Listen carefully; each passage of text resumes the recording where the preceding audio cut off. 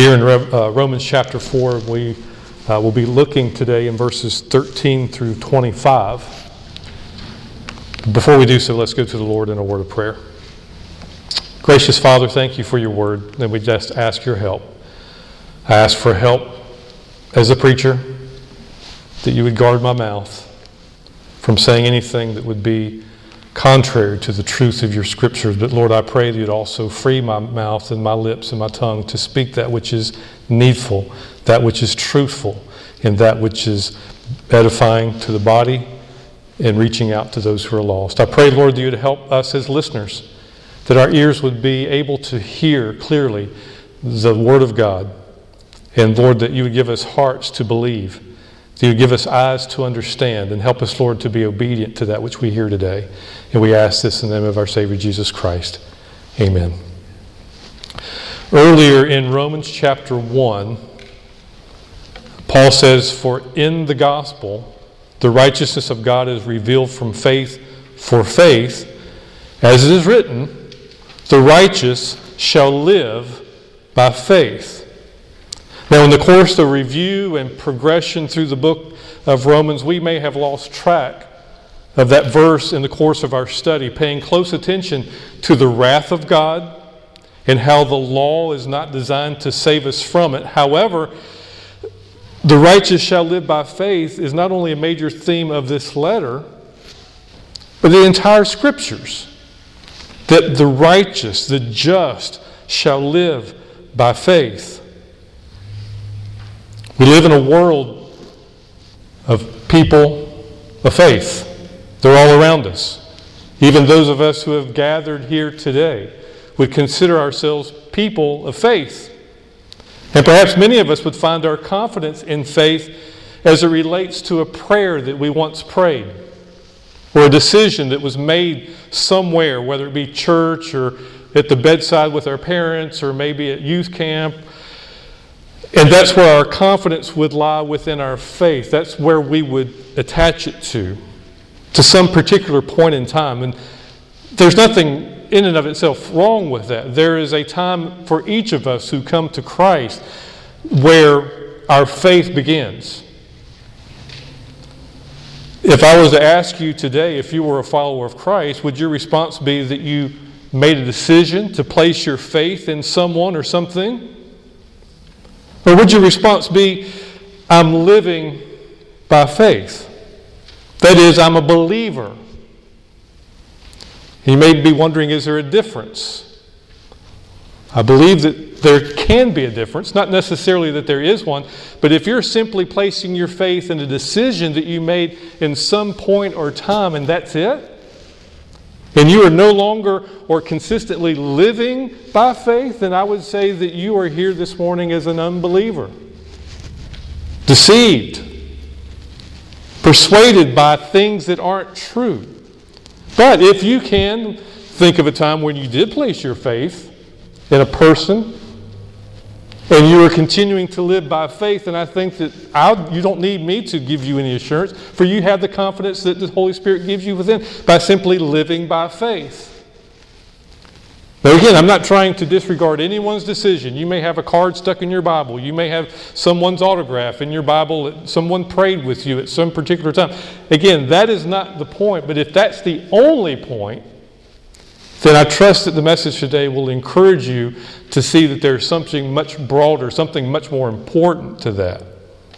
That we would, whether we are doing so right now, that we will leave this place earnestly wanting to live by faith. Not just simply being a person of faith or having made a statement of faith, but actually living by faith. That we are a believer. For we have to understand that that word faith is just a noun or a subject form of the verb believe. The same root word. So when we think of that, when we think of faith, if we live by faith, we're simply a believer. If we're a believer, that means we're placing our faith in something, or we're living according to something that we believe. Now, back in Romans, for the most part, Paul has been dealing with the wrath of God and our rightful place underneath it. He's spoken about the law that has been regarded as an instrument used to reveal our sin rather than to provide a remedy for it. He's pointed out that the remedy, our redemption, from chapter 3, is through Christ Jesus, whom God put forth as a propitiation or a means of satisfying a holy, righteous God by His blood, to be received by faith. So there is a particular point in time when it needs to be received. It needs to be applied to our life.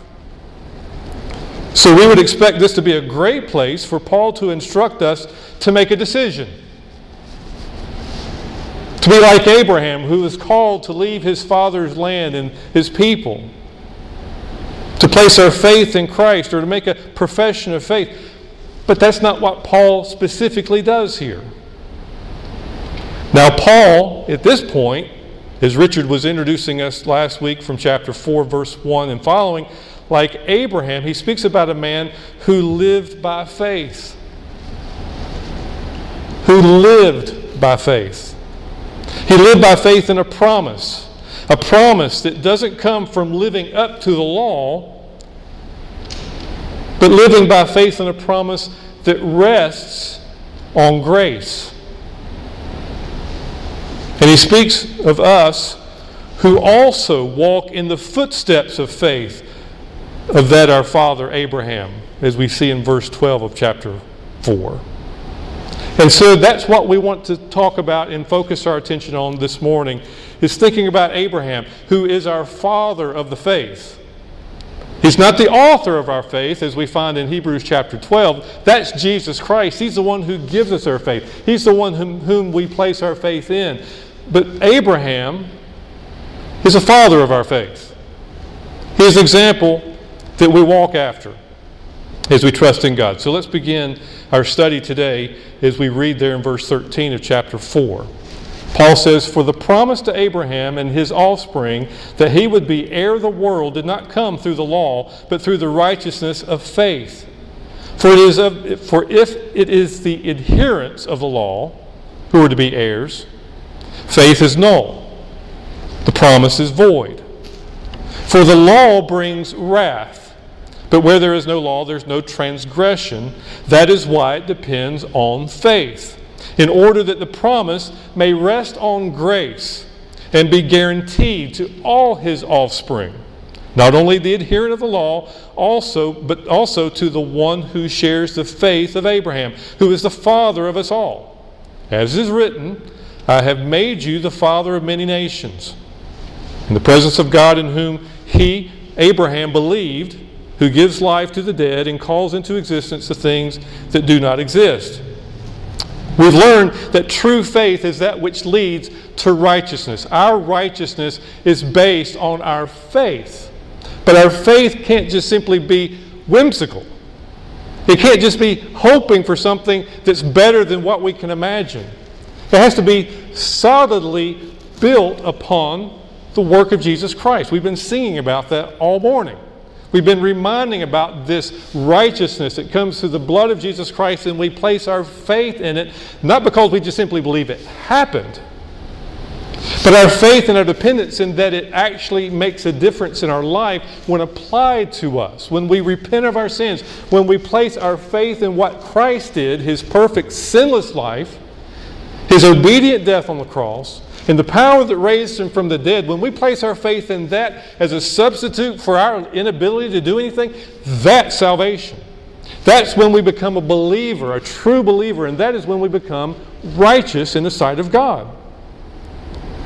Now, there's a few elements about faith that I'd like for us to see here in this passage, and as you'll notice, not only today, but from last week, you'll see that what Richard was preaching on last week will sort of bleed into the message today. And then, hopefully, by the time this message is over, somewhere around 1:30, 2 o'clock, something like that, it will bleed into what you will notice that Brother Tim will be preaching about from Romans chapter 5.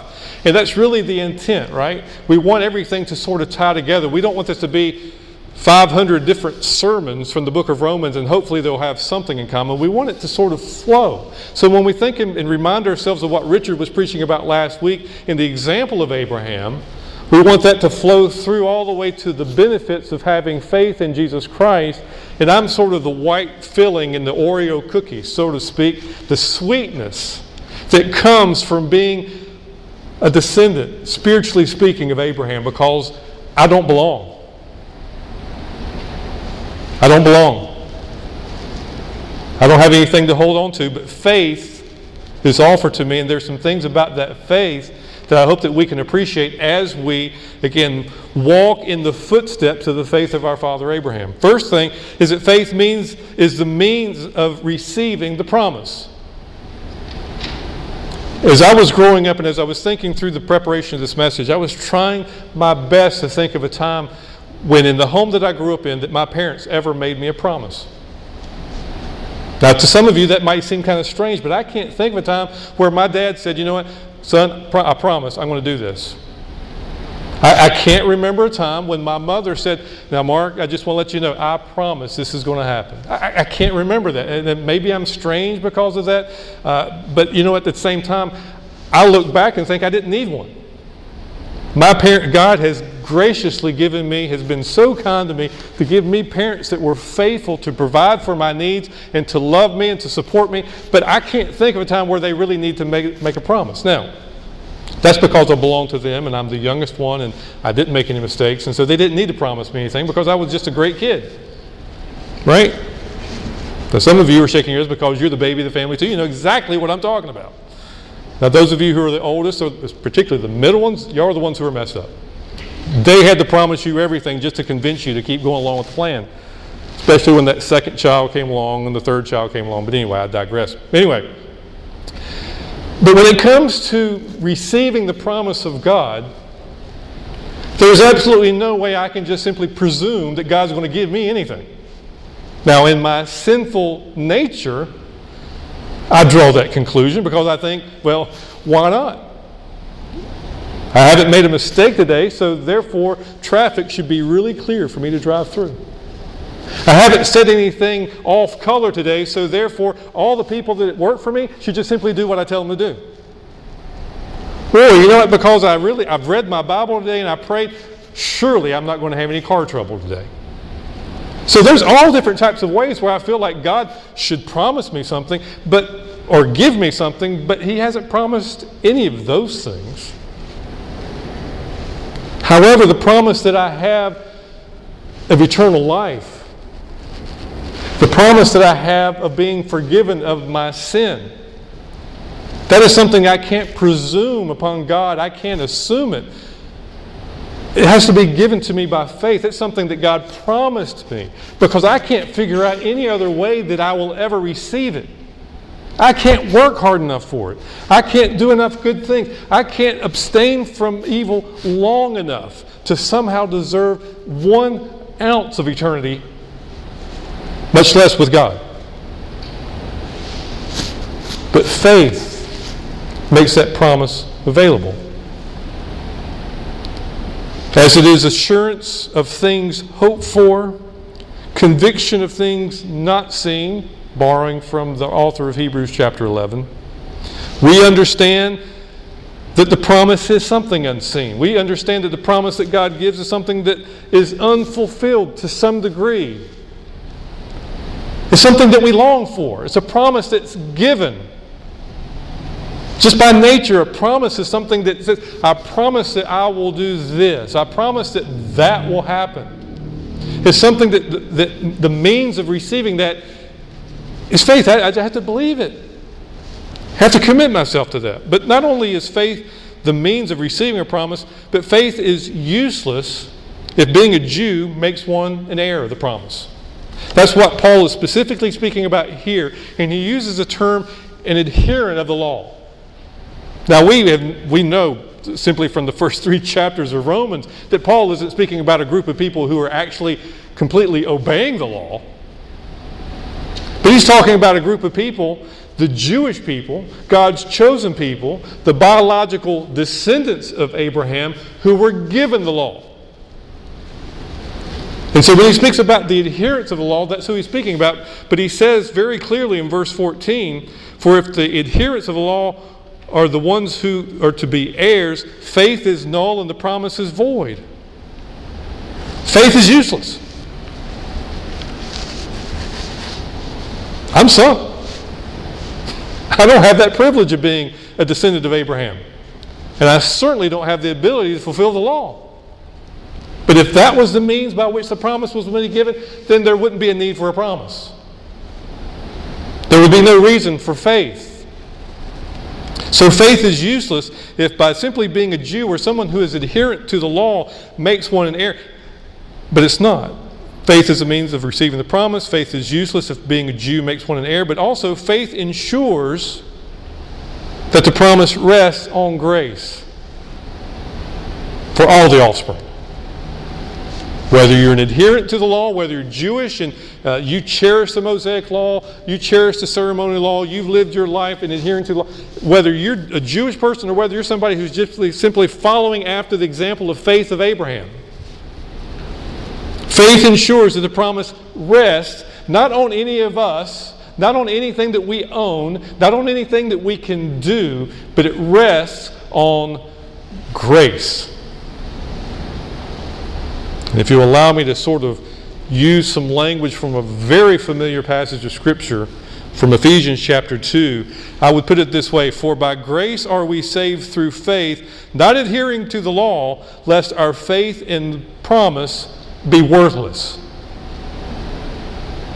So we're very familiar, and we should be, for by grace are we saved through faith. Not of works, lest any of us should be able to boast, but it's a work. God gives us faith. It's a gift of grace. The promise that God makes that we receive, it rests wholly and satisfactorily on God's grace.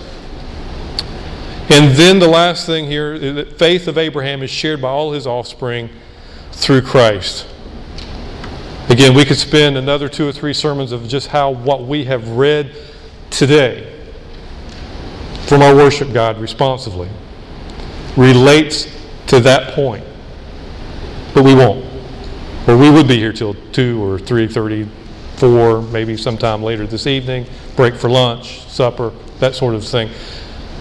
And so I hope that this will be one of those weeks where, as Pastor Charlie often talks about, taking your prayer or your worship guide through the week, reminding yourselves of the songs that we were singing, considering the passages of Scripture that we were reading. This is so rich, and we can't afford to miss the fact that the servant of God, who was bruised, and the Father was pleased to bruise him because he knew that was the only means by which we would find salvation. That it is also through him. Just take a look for just a moment. There in Isaiah chapter 53. It's right there on the panel of your worship guide that we read together. And it's that third paragraph that under the leader, therefore I will divide him a portion with the many, and he shall divide the spoil with the strong, because he poured out his soul to death and was numbered with the transgressors, which by the way is us. Yet he bore the sins of many and makes intercession for the transgressors. He's taking all that Christ is given by God.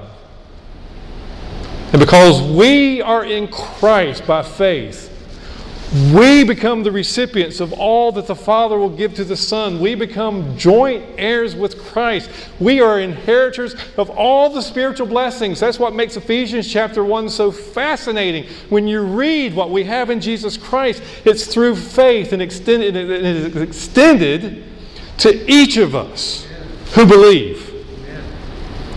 Not the ones who just simply adhere to the law, not to the ones who simply try to make it on their own, but to the ones who find that the grace of God has brought them into the family according to faith. And not the simple faith of just, I hope things are going to work out, but the faith that Jesus Christ has accomplished all that is required to satisfy the holy, just wrath of God. And that's the object of Abraham's faith.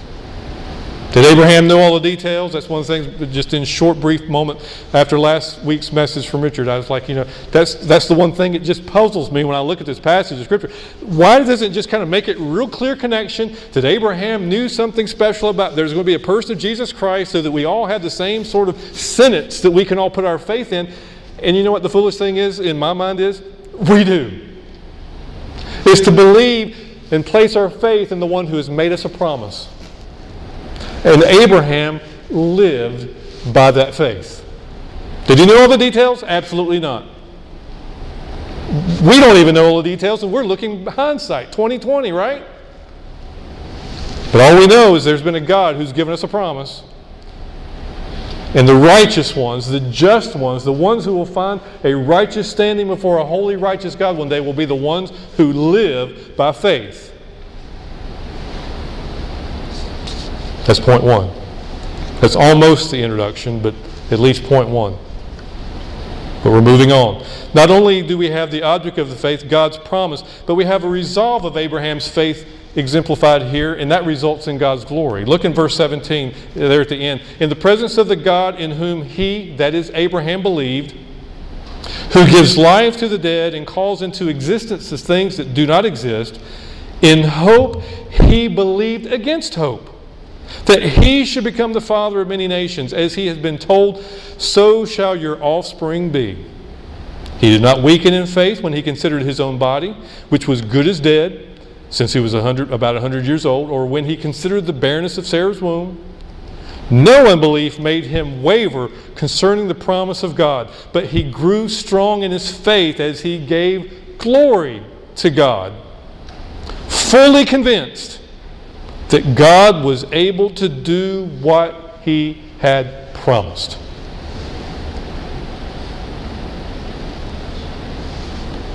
They might say, well, Abraham lived in a different day. He didn't have all the distractions of life that we have. He didn't have, he had to be a healthy man. He lived to be, 175 years old. I mean, how bad could his life have been? I mean, surely that would make it, hopefully we seriously don't ask those questions. For all we need to do is turn back to Genesis chapter 12 and read through the rest of the book, find out just how difficult his life was and the obstacles to his faith that he encountered. And of all the things that he did encounter, there was nothing that was greater than his impotence. The fact that he was an old man. That his wife was not only old, but she was barren. But he had other things. The fact that he was given a promise in something that at the time didn't exist. Now, if it's one thing, if you've got a briefcase full of $100 bills and you say, Mark, I promise that at the end of the day, I'm going to give this to you, and I see that, I can see you, and I really don't believe you're going to do that, but if you were to promise me that that's what you were going to do, and I had full confidence in you because I see what it is that you're going to give me, that would be one thing. But for you to say, you know what, Mark, I just want you to believe that in the trunk of my car, you can't see it, and it's not even the trunk of my car that I drove to church, it's the trunk of my car that I haven't even bought yet. But in that trunk, there's going to be $1 million, and as soon as I buy that car, I'm going to give it to you. I'm going to okay, for number one, I don't trust you that much, and then number two, even if I did, that's a really far-fetched story, and I can't see what you're talking about. So for me to place my faith in that promise, give me a break. As much as I would want to believe it, I can't see it. This is what God was asking Abraham to believe. I'm going to promise you something that you can't see. He's also making him a promise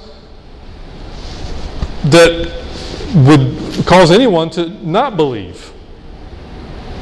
Because he was pulling him out of a belief system. His father had many gods. Surely he could find some of those that could satisfy his curiosity, some that he could follow after, and he could pick and choose, and maybe he would worship the right one, and it would rain that day when they needed it, or maybe the one day he'd pray to this one, and maybe his crops would grow, and maybe this God over here. And so it wasn't as if he didn't have some system of belief, but God was calling him out of that. And then, as I mentioned before, the fact that he was just as he considered himself, he was as good as dead. Now, there's some translations that actually make that a little bit more clear in the fact that he was dead. Not as good as dead, but he was dead. When you thought about the fact that him being able to bear, have his wife bear a son, that's not just simply believing in something you can't see, but that's causing yourself to believe in something in spite of what you can see. And we struggle with both of those types of obstacles when it comes to our faith, right? Sometimes it's the fact that I'm having trouble with faith because I just can't see it, I can't touch it. And then sometimes we have trouble with faith in the promise because of the things that we can see, and we know that there's no way it's going to happen because of what I see. The circumstantial evidence, right? However, the Bible makes it really clear. Paul uses three different ideas here. First of all, in verses 17 and 18, he makes it really clear that he believed.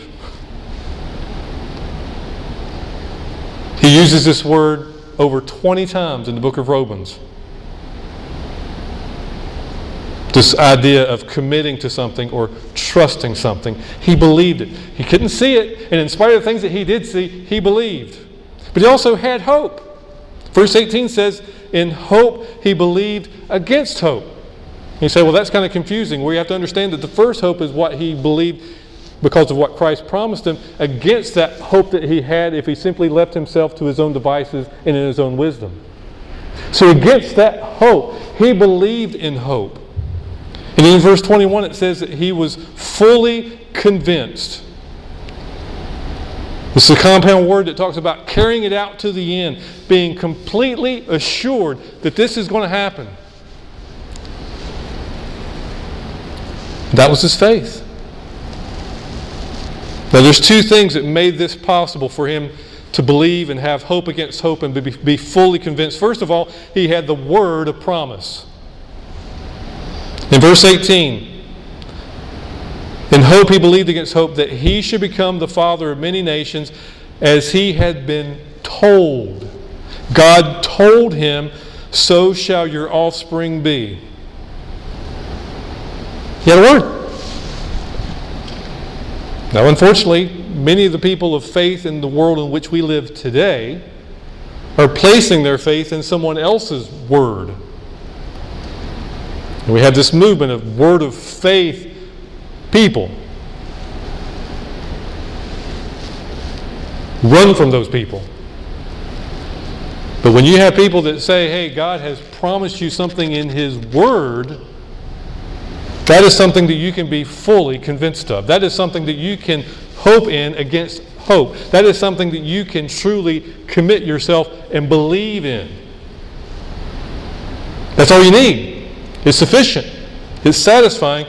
And Abraham had a word of promise that he believed and had hope against hope and was convinced of. But also, he had the work of power.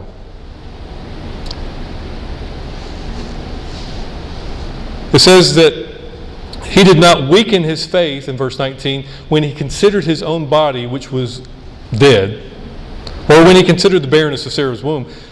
No unbelief made him waver concerning the promise of God, but he grew strong in his faith as he gave glory to God, fully convinced that he was able to do what he had promised. Now, what was it that provided him that hope? Well, you have to go back up in the passage that we've read earlier in verse 20.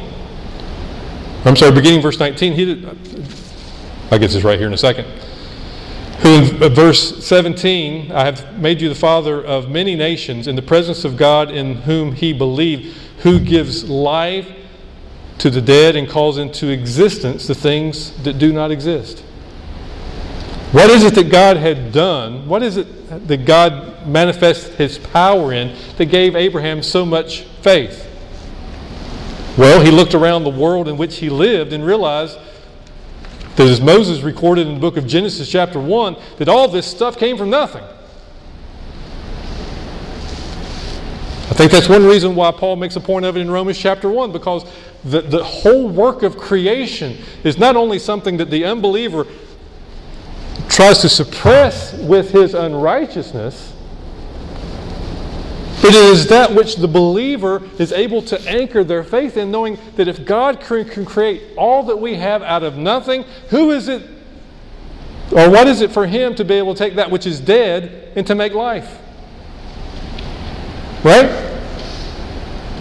Whenever we get to the point where we think that, this is going to be too much for God, I don't even want to even pray about this because, it's going to be too much. God can't handle this, or maybe, it's just too much. Remember that the God that we serve, out of nothing, created everything and continues to sustain everything by just simply holding it together. So Abraham not only had the word of promise by this God, but he also had the example of this God who has made everything. This is a powerful God that can take even, and it says here that he did not weaken in his faith when he considered the fact that he couldn't do it.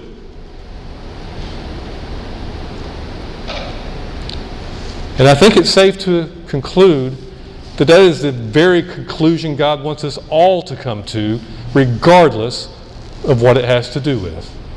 That we can't do anything. Oh, but Mark, you just don't understand. I made great grades in school, and I was on the honor society, and I was able to do all these projects. And if you just saw me at work, I'm just a whippersnapper there. I'm just doing all kinds of stuff that's just great, and I'm just so profitable to the business, or I do so many things in the community, and you just don't know how great I'm parenting my kids, and how I'm helping my neighbors out, and how I'm just a wonderful person. You just don't understand how much I do. Apparently you don't either. Because apart from God, we can't do anything. And particularly as believers, we certainly can't accomplish anything on His behalf, winning people or reaching out to people who are lost, building up other believers, encouraging one another. We can't do anything of that apart from Christ.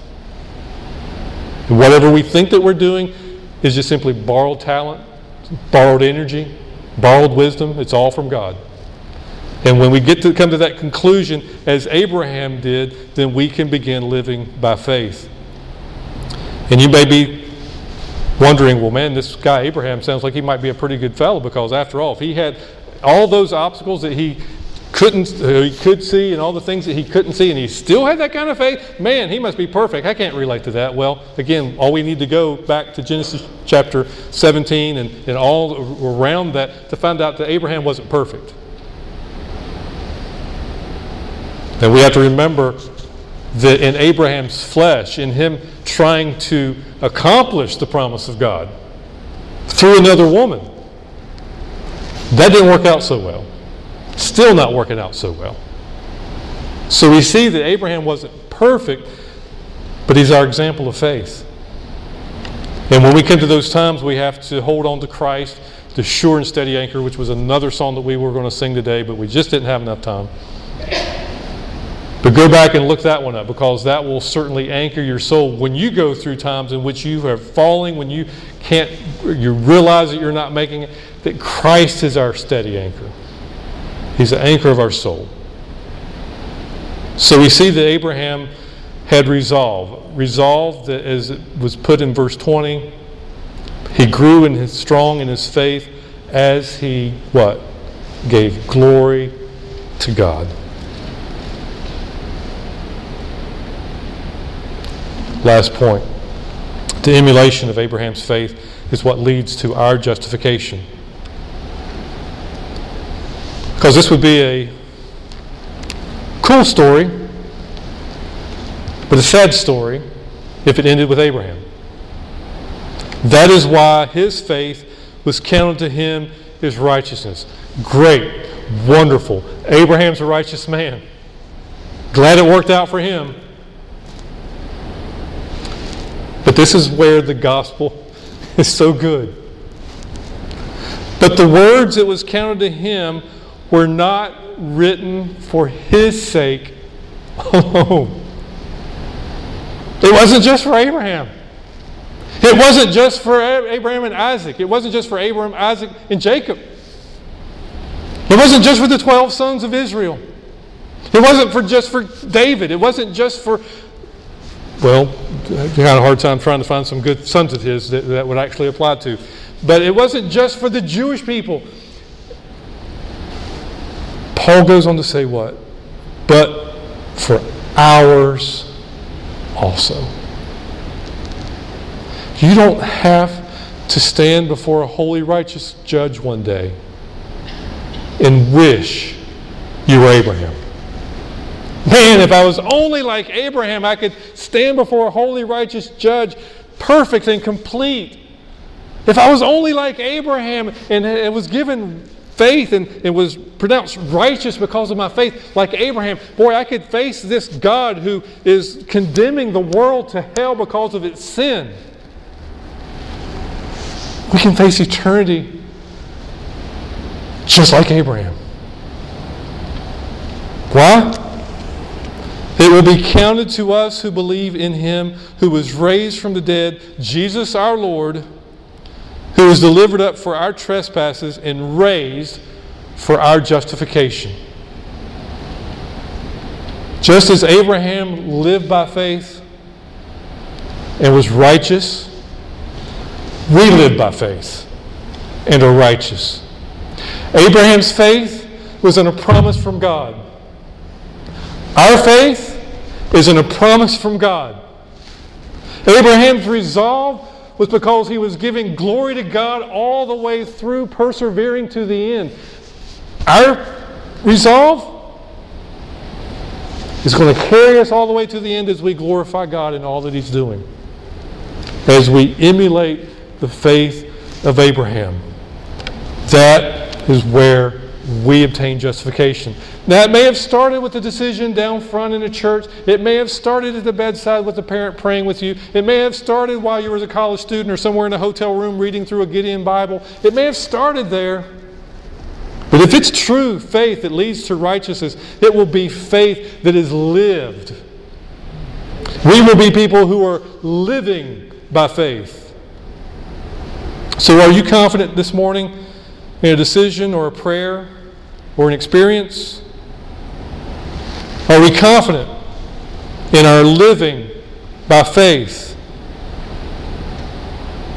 Is our faith in the blood of a perfect Savior that satisfies the demands of a holy, righteous God when we become impressed with our morality?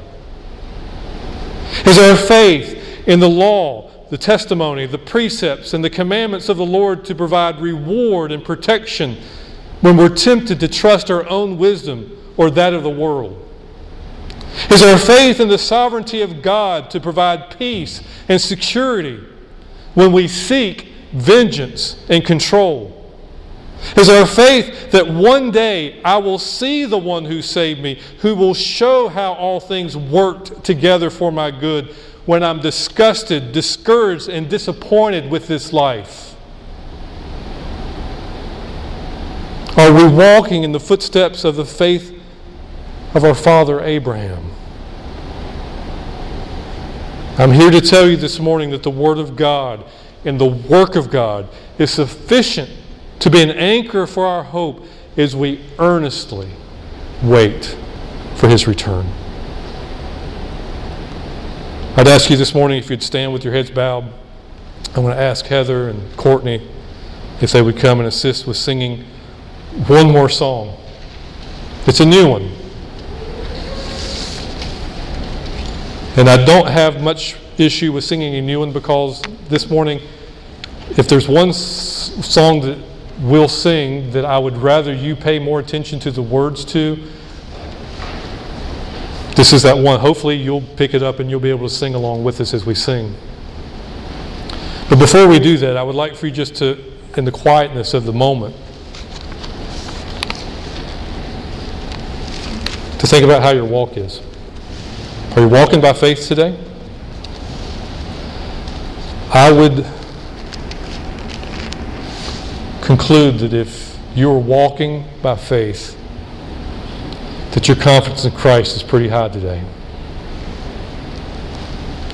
That the problems of this world seem so small and very dim in comparison to the glory of God. I would conclude that if you're walking by faith today, that the sin that you see continuing to weigh you down and distract you as serious as it is only for a moment. And there's coming a day in which you will truly be liberated from the presence of that very thing that Christ has saved us from. But if not, perhaps there's a lack of confidence because maybe the only thing that you've got to hold on to is you prayed a prayer some years ago. Or because there was an experience you remember getting excited about something and everyone else was too, and you felt like that was a change in your life where you turned over a new leaf, but there really wasn't faith that you were holding on to. There was not a promise that you were committed to. There was not a God that you were going to serve with your life. And perhaps you've come to a point of decision today that you need to deal with by faith.